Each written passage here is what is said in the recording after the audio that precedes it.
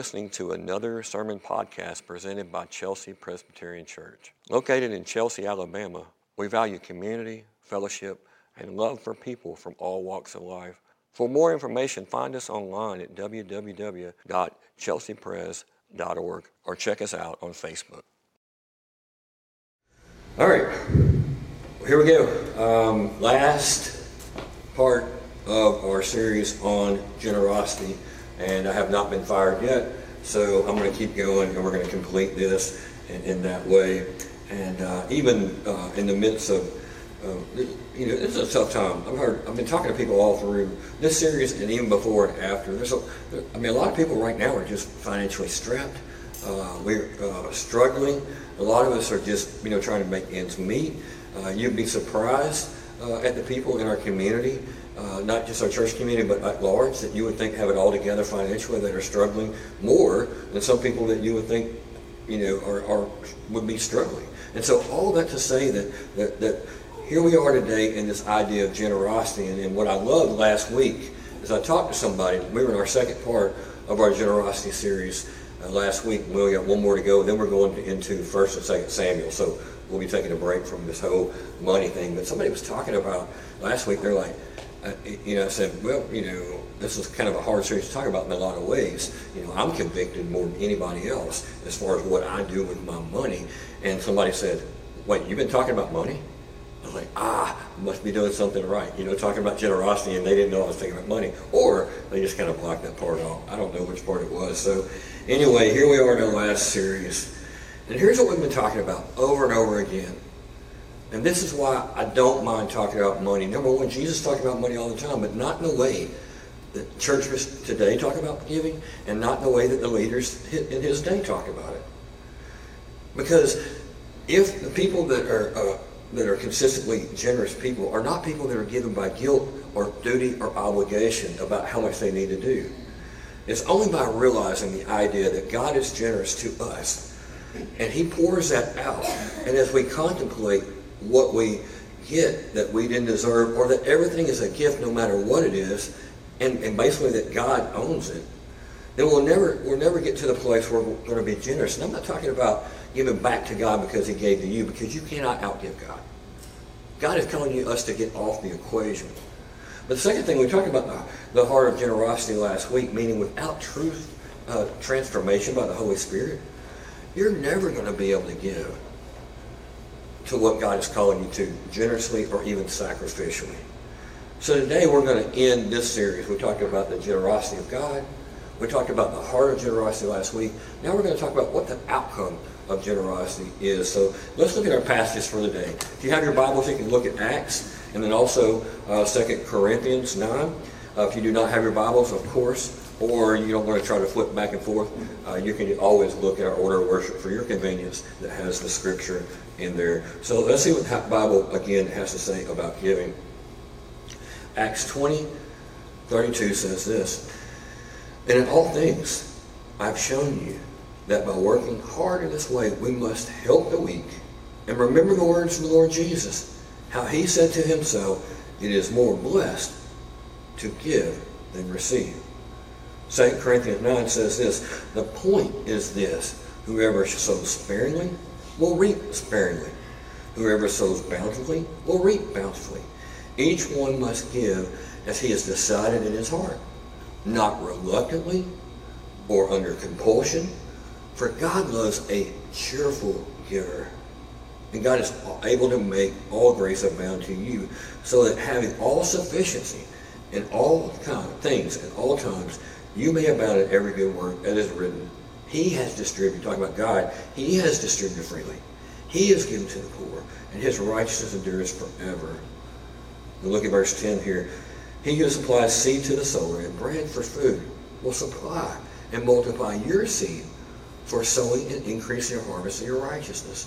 You will be enriched in every way, to be generous in every way, which through us will produce thanksgiving to God." This is the word of the Lord. Thanks be to God. Father God, thank you for your words. Thank you, Lord, that they're not my words, they're my opinion. These are things that you would have us to think about giving, because We all want to twist the Bible. We want to blank out places that we don't like, and we want to turn things into something that we do like. Lord, may we get a clear picture of what you really want us to do by way of giving today. Because we know it's not out of duty or out of guilt. Let us put that out of our mind. What is it that you want us to give out of? Let us see that today. In Jesus' name, amen. So the Bible talks about money, and we talked about this from the beginning. We're talking about generosity. We're not just talking about money. We're talking about our resources. Some of those resources are just relationally our resources. Are we generous with our time to other people? Are we pursuing other people that have needs and trying to serve them in some way? Are we generous with our compliments to one another? Are we generous with our attention to one another and being present with one another? And not just our immediate family, but seeking those out and having an idea around us of what those needs are. But see, when we talk about money and resources, a lot of times the church doesn't fully represent all that God wants us to see about the teachings regarding money. First of all, money is not evil. The Bible never says that. It never even pretends to say that.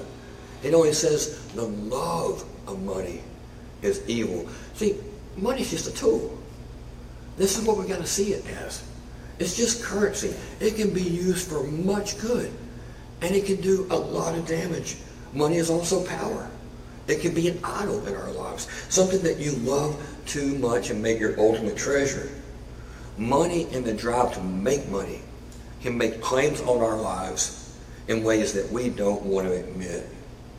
We can be so blind to greed and not even know it. Sometimes if you have money, you think it makes you better than other people. Or if you don't have it, you think you're inferior. Or you think other people owe you in ways that maybe they don't. See, in other words, money, it's so easy for money to distort our reality. This is why we got to go back to God and how He views it. See, we love the security and status, and I know I do, the security and the status that money provides, and we hate the bondage of debt and the slavery of knowing that we can't live without money, or the drive sometimes that we have of having always needed or having always wanted to the degree that it consumes our lives and our schedules to where we will rearrange everything to make it. And the Bible is full of interesting people in their money. Think about some of the people that Jesus encountered. Zacchaeus was rich, and he was a man of a lot of money. And after hearing the teachings of Jesus, he gave away half his wealth. But guess what? He was still wealthy. That's one person. But he saw it as something he could do and still be rich. Jesus told a rich politician to give away all his money because he knew that was the thing standing between him and God. And until he did that, he would never get to where he needed to be with God. And the guy couldn't do it. And he walked away, sad and disappointed in himself. And then you have Jesus in the synagogue, and this poor woman comes up, and she gives literally her last penny in the offering tray. And Jesus told her, she's given more than anybody else in this room. See, these are different stories, different time, different people. There's not a one-size-fits-all in this room of what God's doing in your life in relation to your money. I don't know where you are. Matter of fact, as a pastor, I don't know what anybody gives in this church, and I don't want to. You know what? That's one of the things that I've learned from my mentors. Like, it's just a good idea. Because I don't know my own heart. I might start treating people different. I hope I don't treat people different if I knew that. But I might. So there's different ways that we all act around money, and that's what the Bible is really getting at. So this morning, let's talk about the idea that first of all, we all, in some way, are controlled by money in different ways, but we can all break free of that control by certain principles that the Bible helps us with today. So we're going to talk about that. We're going to talk about 3 points, and those are in the order of worship outlined today. And again, it doesn't matter if you have a lot of money or you don't have much at all. These all apply, and you're going to see how today. We're going to talk about the outcome of blessedness, the outcome of cheerfulness when you're being generous, and then the outcome of thankfulness when you're being generous. Excuse me. Let's look at verse 35 in Acts again. In all things I have shown you that by working hard in this way, we must help the weak and remember the words of the Lord Jesus, how he said himself, it is more blessed to give than receive. So two guiding principles, two directives he gives from the outset here about giving. First of all, he says we should always think about these things. Anytime we have money, anytime we are being given resources, we need to think about who is it that we can help. And we need to think about what Jesus said. It's more blessed to give than receive. Who are the weak that he's talking about here?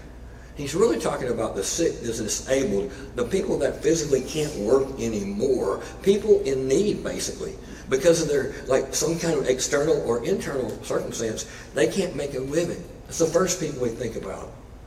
And then the second thing, you have the words of Jesus where he says it's more blessed to receive than to give. But this blessed or blessed and blessed, the way you think, we always think about the idea that, oh, we give and we get blessed. That's not what he's talking about here.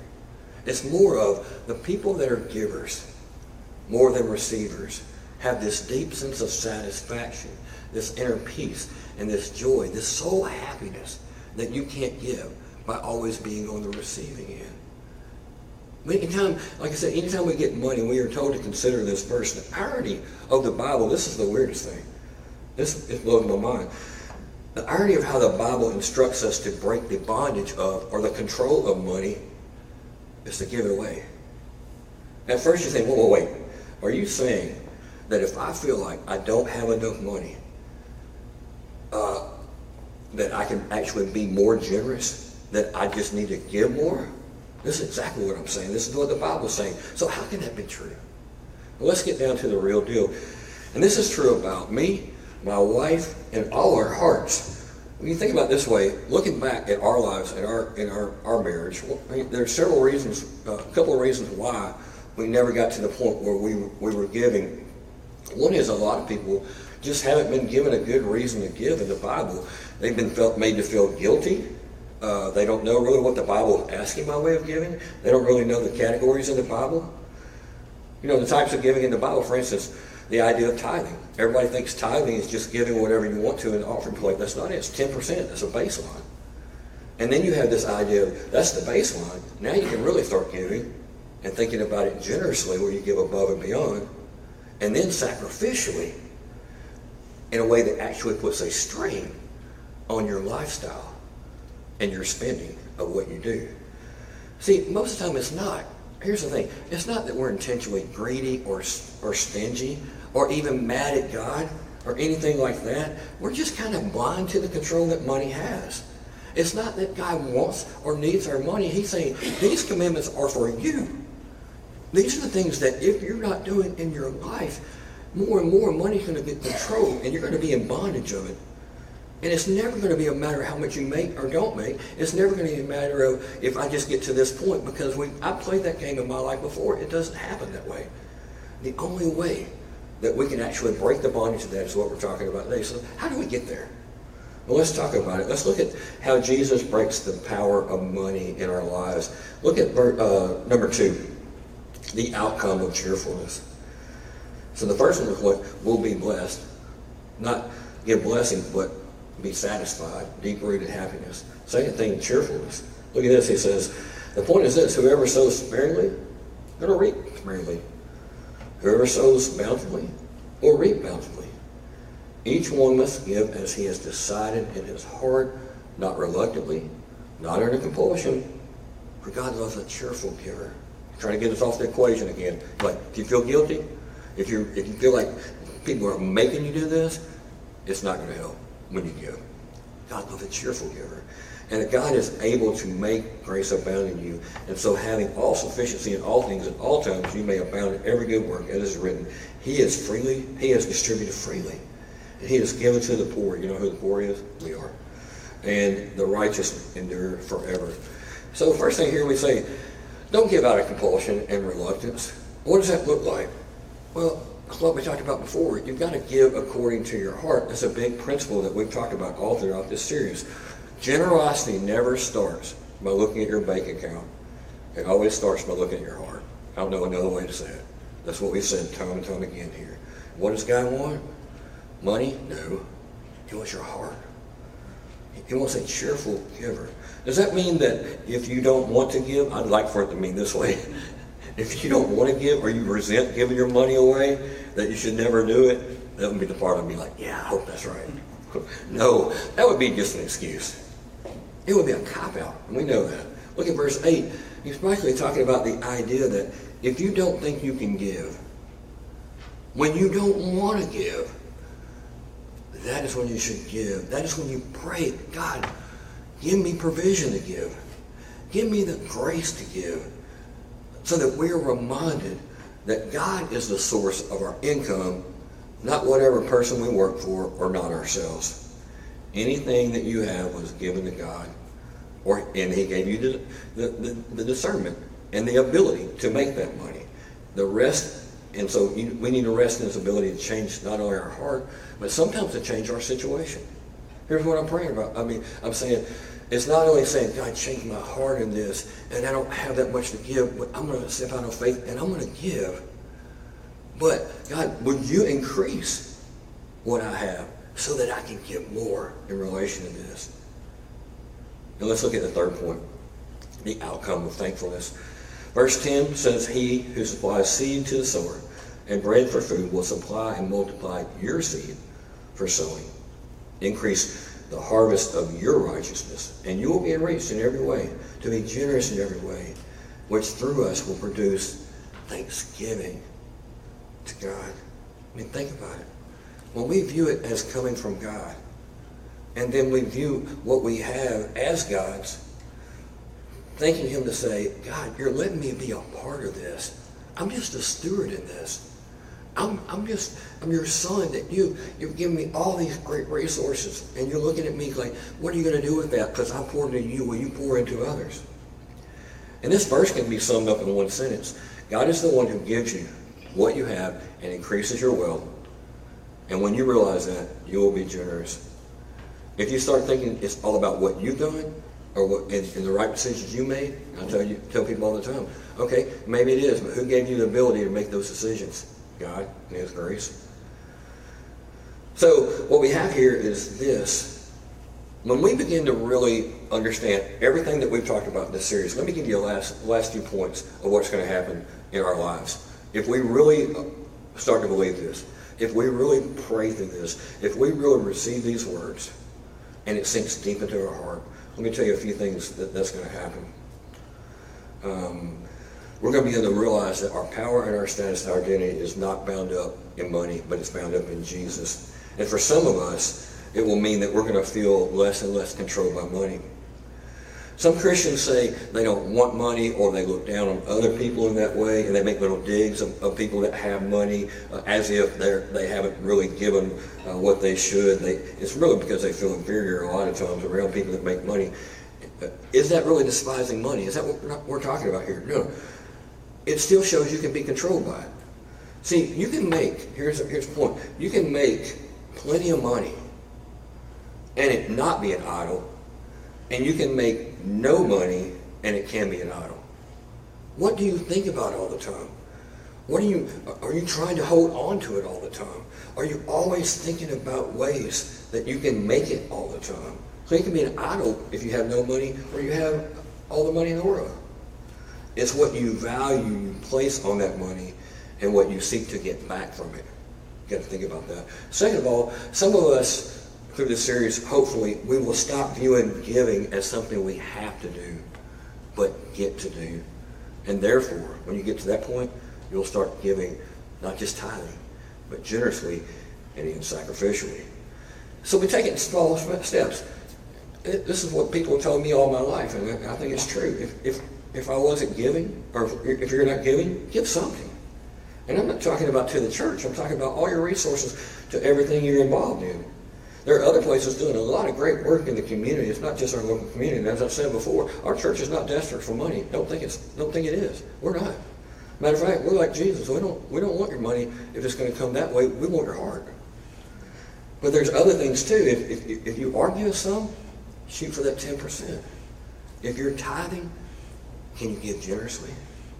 Have you challenged yourself in that way? Have you thought about it? If not, is there a hole that money has that you haven't realized again? Again, not because desperation for money, because we're not, but for the sake of transforming and challenging your heart and taking spiritual inventory of what really money is in our lives. Some of you in here are going to make more and more money. Some of us will not. But all of us, I hope, will become radically generous because we're not afraid anymore. We don't find our security in dollar signs anymore. We can hold on to it lightly. We know if it's gone tomorrow, we're going to be okay. We don't struggle to keep it. We'll be hopefully utterly generous with our possessions because we know that ultimately they're never going to give us the security and status that we think that they are. Only God can do that. Listen, giving can be so hard. I know. I've struggled with it all my life. Trust me. And then when I think about not just 10% or just giving or just, that, when I start thinking about giving generously and sacrificially, it makes me want to throw up. I mean, it seems like it's dang near impossible to me at this point in my life, but I've said that every point in my life. So what do? We look to God to help us and to change us, and we look to the cross because we've got to do with our treasure and resources what Jesus did to his, and he just let it go. He just poured it out.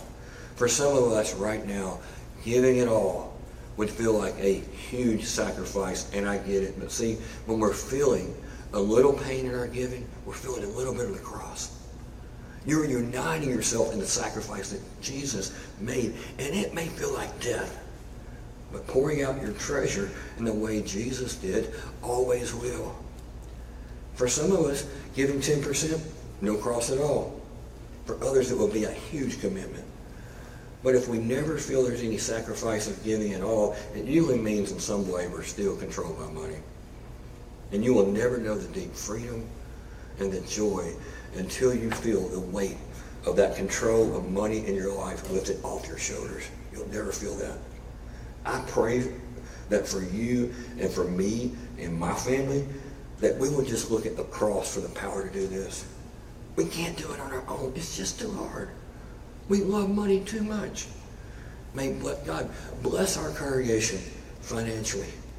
And may we live generously and sacrificially. And may we invest in the things that really matter for all eternity. Let's pray that together. Let's pray that God will give us the grace to do that. Let's pray. Father God, thank you for these words. Thank you for the power that's there if we will just look to you for it. Lord, these are not statements that are pointed at any one person or our church. They're just, as I said before, you've been so good to our church. You've provided so much. But we know that our hearts need these words if we're ever going to break out into living a lifestyle, not just with our money, but everything we do, a lifestyle of others before ourselves. A lifestyle of giving generously, pursuing needs, serving without expectation, and ultimately sacrificing our life for others, laying down our lives for others. Lord, thank you for the model you've given us in that. We can't do that. You've done it for us. We're so grateful. May we rest in that in Jesus' name. Amen. We hope you've enjoyed today's sermon.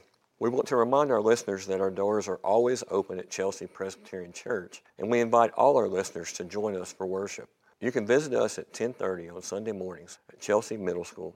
To hear more of our sermons from our church or for more information, you can find us online at www.chelseapres.org or check us out on Facebook.